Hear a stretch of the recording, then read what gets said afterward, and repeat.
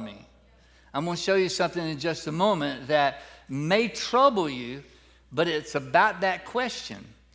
Do we honor the message of the book more than we honor the book itself? The cover, the pages, the ink. I don't know if you were aware of it. I've asked someone earlier this morning, were you aware that there was a big Satanist gathering in Boston? Anybody saw that? How many saw that? I can't be the only one that saw that. In May, well, the latter part of April, I think it was called the largest gathering of Satanists. Maybe, I just saw it on the news feed. I wasn't trying to find it. But there's something that was posted on some YouTube channels, and I took a look at it. And they claimed it's the biggest Satanist gathering ever in the history of the U.S. Part of their celebration of what they believe in was this young lady, after declaring her allegiance to Satan, started tearing a Bible into pieces. This is just a still shot. The interesting thing was, and I watched the video in a couple of different, I think Hannah Williamson is a Christian lady on YouTube.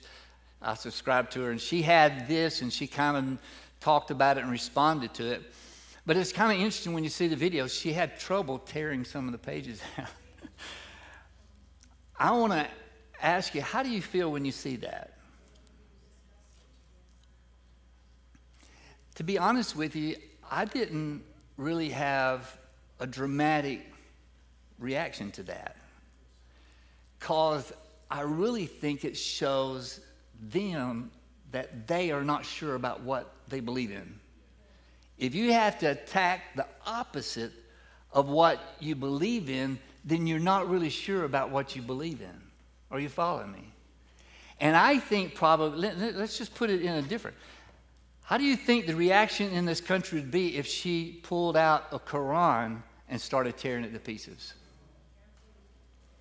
More than likely, the city police of Boston would probably come into the building and stop it. Now, that lets you know where we're at, right?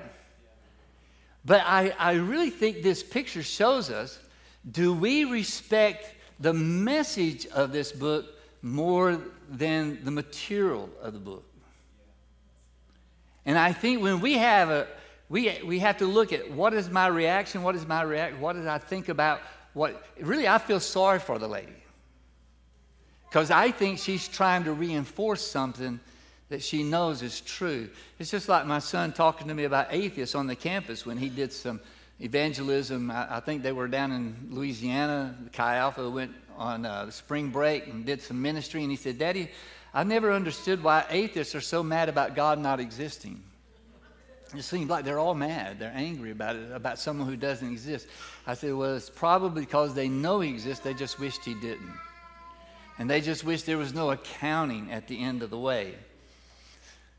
I hope that we would have more concern about the message of this book, the message of what Billy Graham says. The Bible says, not the book, but the Bible says. God, this is God's word. It's in print, but this is God's word. I want you to listen to what Paul wrote in the last letter he was going to write. And he knew when he was writing this letter to Timothy that he was scheduled to be executed. This is why he said, "I fought a good fight. I finished my course. There's laid up for me a crown of righteousness." He knew that it was over for him, that all of those was past tense. He said, I fought a good fight. I've done all of that. Now I know that the finish line is right here in front of me. So this is something he wrote to him, and this is in chapter 3, verse 16. All Scripture, this is not surprising to you, all Scripture is God-breathed, inspired of God, and is useful for teaching, rebuking, correcting, and training in righteousness, so that the servant of God may be thoroughly equipped for every good work. Billy Graham has a unique place in history.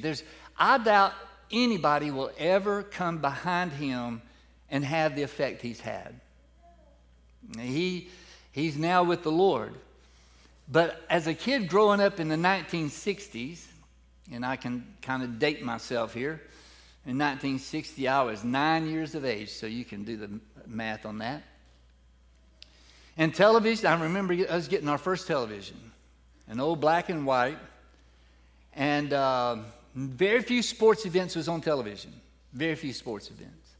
But the Yankees had their own network, New York Yankees. Now, all you who wish I was an Atlanta Braves fan, I'll just have to tell you, I did see the Braves play when I was a kid in Cincinnati. They were known as the Milwaukee Braves. So this kid in Alabama was not going to support the Milwaukee Braves. So it never happened in this transition. But when you have the Yankee dynasty in the 1960s, Mickey Mantle, Roger Maris, Elston Howard, Moose Skowron, Whitey Ford, all of those, you pick the winner, right? That's what kids do. They pick the winner. But there was something we saw on a Billy Graham crusade that locked me into one particular member on the New York Yankees team. Anybody want to take a guess who that is? Bobby Richardson, the second baseman. Not one of the better players. He was, in fact, I think he still may have a World Series record for how many hits. I don't know, that might be broken by now. But Bobby Richardson, when I saw a New York Yankee superstar in my eyes tell about Jesus, I was like, wow. And we had baseball cards. The only card I kept was a Bobby Richardson card. And some of you that rode bicycles back in that day, we had a neat way of making our bikes sound pretty good. We'd take clothespins and put baseball cards on the frame so that it'll flap a little bit and make them sound. But Bobby Richardson gave his testimony in 4 different Billy Graham crusades about how he had come to Jesus. And everybody on that team, I came to find out, had a respect for his faith. When people like Moose Skowron and some of those who had like salty language would get upset about striking out something, come to the dugout, and there'd be expletives flying out of their mouth, and they'd look over at Bobby and says, "Oh, Bobby, I'm sorry. I'm sorry about saying all of that." But it was the Bible that Billy Graham was preaching out of, that all of these people were coming to the Lord. Salvations right and left. Paul's note to Timothy was that all Scripture, all of this book is inspired of God. There's not a word in here that has not had God's approval to be in here. It's totally from God. John would write the revelation of Jesus Christ as the last book of the Bible, and it was like way after what Paul could not have been referring to his own letter there. Are you following me? He had to be referring to the Old Testament, the Old Covenant. How God had spoke through all of those voices. I doubt if Paul understood that what he was writing to Timothy would be one day in the same level as the Old Testament. That this would be the New Testament, the New Covenant of God. I just hope that we would have a greater love for God's Word to the point that we just find ourselves not satisfied with what we know about it. That we would continue to glean and learn and read and say, God, show me, reveal to me what you're saying here. This is really an amazing study, looking at the Word of God. Textual criticism is a study of the manuscripts from which we get this English translation of the Bible. It is God's Word. It is His voice in print. The 39 books in the Old Testament, Jesus confirmed those as being of God. Listen to what He said in Matthew 22. I'm not going to read it out word for word, but the Pharisees came to Jesus asking Him, and they were trying to trap Him. And they came to Him and said, what is the greatest commandment? You remember that? Matthew 22. And they were wanting to kind of trap Him out of the 10. They were really, I think, referring to the Decalogue, the 10 Commandments. Says, what is the greatest commandment? Well, you know what He said to them, right? The greatest commandment is this, that you would love the Lord your God with all your soul and with all your mind. But He added a second one, right? And there's a second one. Isn't that just the way the Lord handles some of these people? He gave them more than what they wanted. And to love your neighbor as yourself. And he said this, all the law and the prophets are consumed in that commandment. When you do those two commandments, you're fulfilling all the law. And that's where they was trying to trap him. Is what part of the law would you think is the greatest? And he doesn't reply to them the way they expected him to. And later on, in another passage, he gives them in Luke 24, and this was toward the end of his ministry. This is after his resurrection. And I want you to see this. I think we have this on the screen. Luke 24, verse 44. And I'm saying this is right before he leaves them. He says this about the old covenant. This is what I told you while I was still with you. Everything must be fulfilled that is written about me in the law of Moses, the prophets, and the Psalms. When we hold this Bible in our hand, we hold the entirety of God's message to us today. This book is entirely God's word. Everything about it is his word. The Pentateuch, the first 5 books, the Pentateuch, the Torah, the prophets, the wisdom literature, the Psalms, the Proverbs, all of those, he says, all of that is fulfilled in front of you. I've lived it out. About 2 months ago, isn't it interesting when the Satanists are having a big party in Boston, something else is going on in New York City. Slothbees had an auction 2 months ago. Anybody hear that news? It was called the Codex Sassoon. And I think we have a picture of it. This is a codex. I say a codex. Codex was the way they wrote out the scripture and they stacked the pages on top of each other before bookbinding. And these pages were like 13 inches by 15 inches, but it was bound here because they put it in a book form. It's a 9th century copy of the scripture. This item that you see, you can go on Slothbees and you can see the starting bid. I'll just give you the parameters. The starting bid was $30 million to $50 million. Starting bid was $30 million. It sold for $38.1 million. A copy of the Bible that you and I could not read. It's all in Hebrew. But a former U.S. ambassador to Romania, Albert Moses, and boy, that ought to give it away, that a Jewish man bought that for $38.1 million and immediately gave it to a museum in Tel Aviv, Israel. And people believe that it should have went for more than that. Can I tell you, it's really priceless. To have that from the 9th century, in that good a condition, it's priceless. This is God's word in Hebrew. And it gets even better than that. Since we're speaking of codex, there's multiple codexes that fit this. This is a page out of the Codex Sinaiticus, and I'm going to get to that in just a moment. Let me tell you how this was discovered.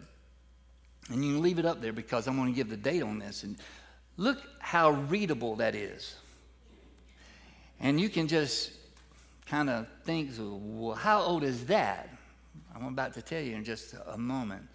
And this might be boring to you, but I like doing this. So, you might fall asleep and somebody else can say, that was okay.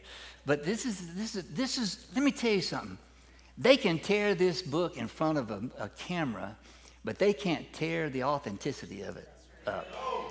It's going to outlast them. It's outlast all of the atheists that predicted that the demise of Christianity was going to be no more. The Bible was going to be extinct. There's Voltaire prophesied as an atheist. The Bible's not going to mean anything in 100 years. And he's been dead a good while, and here we are, still the best seller out there. But when the finding on this is amazing. In 1844, a German Bible scholar, a student in Germany, Konstantin von Tischendorf, how about that? You can look him up. He got so interested in biblical history, he decided to travel to Israel and just see what he could find, any artifacts or anything like that. And he stopped at you can look this up, St. Catherine's Monastery. It's there in the Sinai Peninsula. This is why this is called the Codex Sinaiticus, because it was found in the Sinai Peninsula area in Israel. So he's in this monastery, and he's just there kind of doing menial tasks and just trying to get whatever information. And he sees these pages off to the side. He said, boy, that looks really old. And he starts talking to the monks, and they see that he's a little interested in it, and they're getting a little bit more protected about it. And he convinces them to let him take 43 pages of this back to Germany. When he gets back to Germany and examines it, he said, this is really very old. We're talking about 1840-something. And this is a 4th century document. This was handwritten. This is almost a totally complete Greek New Testament and Greek Old Testament. He said, why was it? Because Greek was the language of that day, and they started copying the Old Testament in Greek because all the scholarship was in Greek. So this was a major find. He goes back to try to get more, and they said, we can't find anything. He goes back a third time, and he's about to give up, and somebody comes out and says, I want to show you where some of these may be. Takes him into a room, and there is the crown jewel. Almost all of the rest, not the complete Old Testament. It's kind of thought that maybe some of them took some of the old pages to start a fire in the fireplace. Now, why would he? They were just laying around. It's like these monks didn't even realize that it was a 4th century document. This is the Codex Sinaiticus, and it's one of the prized possessions. He had to convince. This was a Russian Orthodox monastery, and he had convinced them, if you let me have this, I'll give it to the Tsar of Russia. And that's what convinced them to let him have it. And then Russia sold it to the British Museum for about 100,000 pounds in their currency. So I just want to tell you that this is a priceless document that lets us know 4th century. The book you have in your hand is rock solid. It comes from so much textual evidence that what was written in the New Testament in the times of Peter and Paul and all of the gospel writers was recorded just a few years in complete books, which is unheard of. I want to take you to one more picture here. And I want to ask you, do you recognize that picture?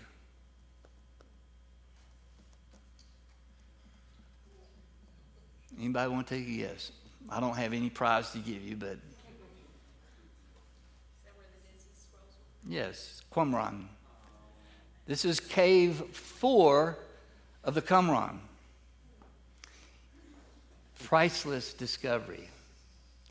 Now, here's the story behind this. Some teenage Bedouin shepherds. These were native shepherds to Israel. This is 1946 or somewhere along in there. Cave 4 is about 90% of the scrolls were found in that. Most of the caves where these were at were like that. They were over on a peak where you had to let somebody down with a rope just to crawl in there. But these Bedouin shepherds was out, and of course, what does little boys do? They throw rocks. And they were throwing rocks trying to hit this cave, and all of a sudden one went in and they heard something shatter. Well, they devised a way to get in there, and they found this old stuff. They came out. They took it into town, sold it. It's like, you want to buy this? We found this. And some guy actually brought some scrolls over to New York and posted an ad in the New York Times for hardly anything. And then as they got more and more, 10 years, they went in and started looking in all these caves, and there was maybe 800 different sources of just every book in the Bible, in the Old Testament, I'll put it that way, in the Old Testament, was found, some portion of it was found in those caves, all except, I think, Esther was the only one. But everything else was either had fragments in it, but there was the jewel, the crown jewel of the find was the Isaiah scroll. A complete scroll of Isaiah, intact. I'm going to show you a picture here of how well this scroll was kept. This is an actual picture. Anybody want to guess the date of the Isaiah scroll?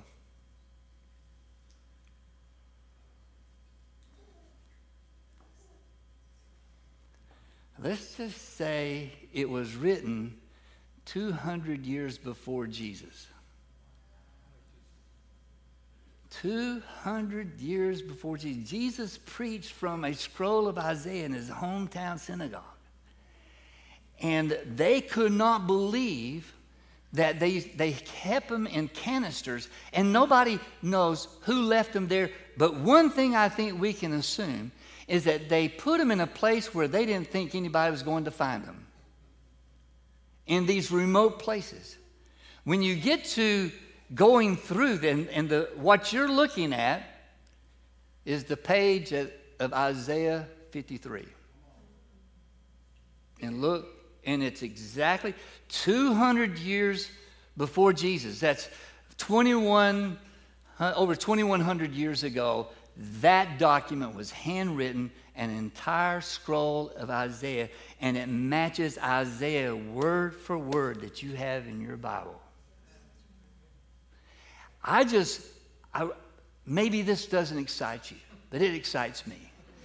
And maybe I just need to come in here and preach this on a day when nobody's here, and I can just let go and just get all that's in me out of me and not worry about anybody's estimation of what I'm saying. But what I wanted to do is I want you to treasure the book that you have in your hands. And what Billy Graham said over and over and over in his message, the Bible says it still matters what the Bible says. Still matters. And this book is a dangerous book. It is a dangerous book. This book is looked on by some governments as a dangerous book. Voice of Martyrs says there's 52 countries in the world that in some form or fashion are opposed to the Bible being in their land or being distributed in their land. In some nations, it's illegal to have a copy of this book. A place like North Korea, it's illegal. A tourist, why anybody want to go to North Korea, I don't know, but they isolated this person going into a men's room, leaving a Bible in the men's room somewhere in North Korea, and they arrested him and put him in prison because he left a Bible. Years ago in the Soviet Union, they were smuggling Bibles in because it was not legal to take a Bible in to the old Soviet Union. But 52 countries, why would 52 countries make the Bible either illegal or restricted? Is because they know this book sets you free. This book tells you the truth. This book transforms people's lives. I hope and pray that we'll have a greater hunger, a greater thirst. Yesterday was a 1-year anniversary of the Dobbs decision. And from the time that the Roe v. Wade decision came down, and my mother could not believe that this country would legalize abortion. She just couldn't fathom. She had 6 children, 1 miscarriage. She just could not fathom that a country like America would okay the killing of life in the womb. Again, this is why this Bible is under assault, because it challenges things like that. It tells us that life is sacred, that this book is more important than your politics, than any politics. This book will outlast everything else. The scripture says heaven and earth will pass away. The constellations that we see and this planet we're on right now, it's all going to be wiped away, and there's going to be a new heavens and a new earth. But the one thing that will survive all of that is this right here. He said, heaven and earth will pass away, but my word, he said, my word will never pass away.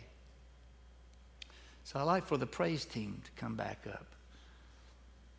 Again, this Bible is under assault in our world today. Regarding marriage, regarding children, regarding all kinds of issues. It's like, I shared a little bit Wednesday night from Jeremiah 1, how everything has kind of been turned upside down in our world. And we have to go back to this book.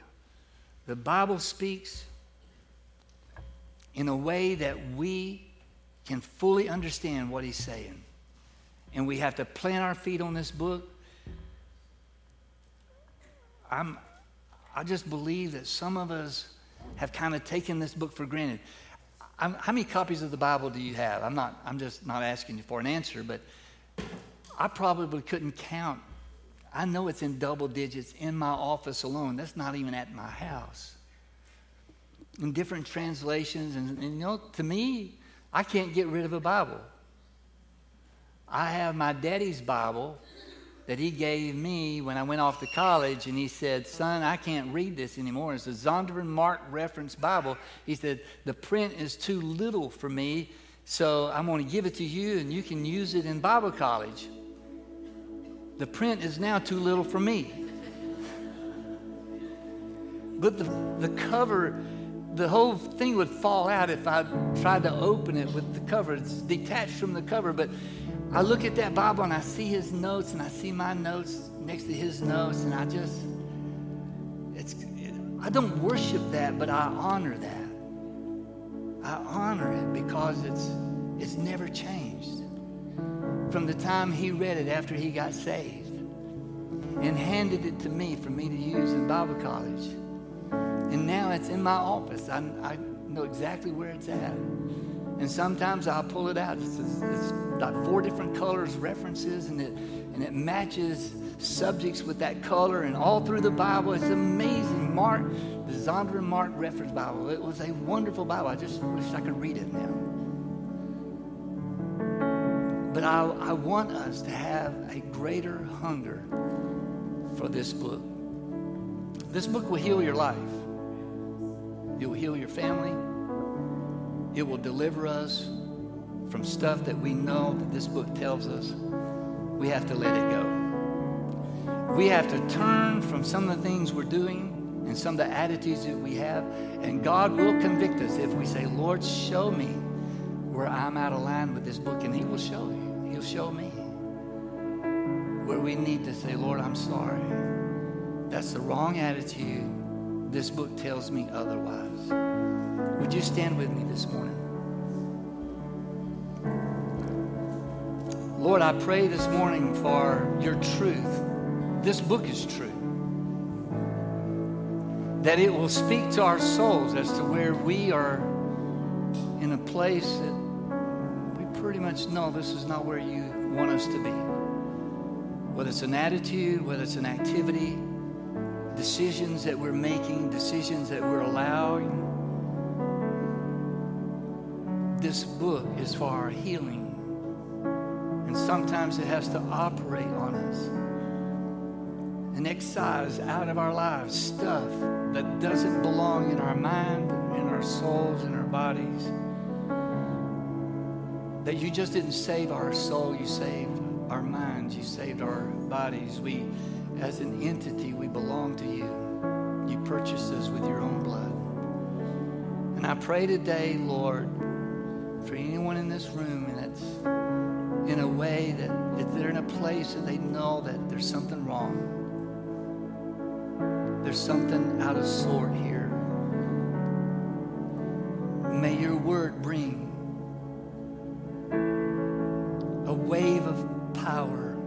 unlike anything else that can touch our hearts, Lord. A wave of your power that moves us from the rut that we're in.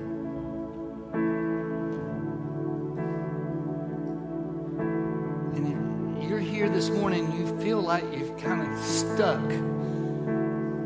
You're like in a rut. And it doesn't seem like you can get out of it.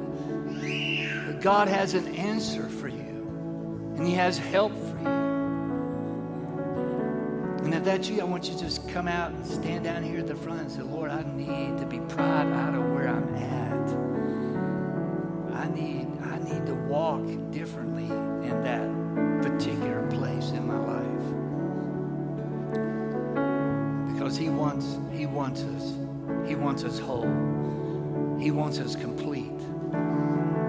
Lord, I pray that we would surrender stuff to you that's just hanging on us. And you don't want us to be attached to that. If you want prayer, I want you to just come and join me right here. We're going to pray. Surrender all that stuff to Him.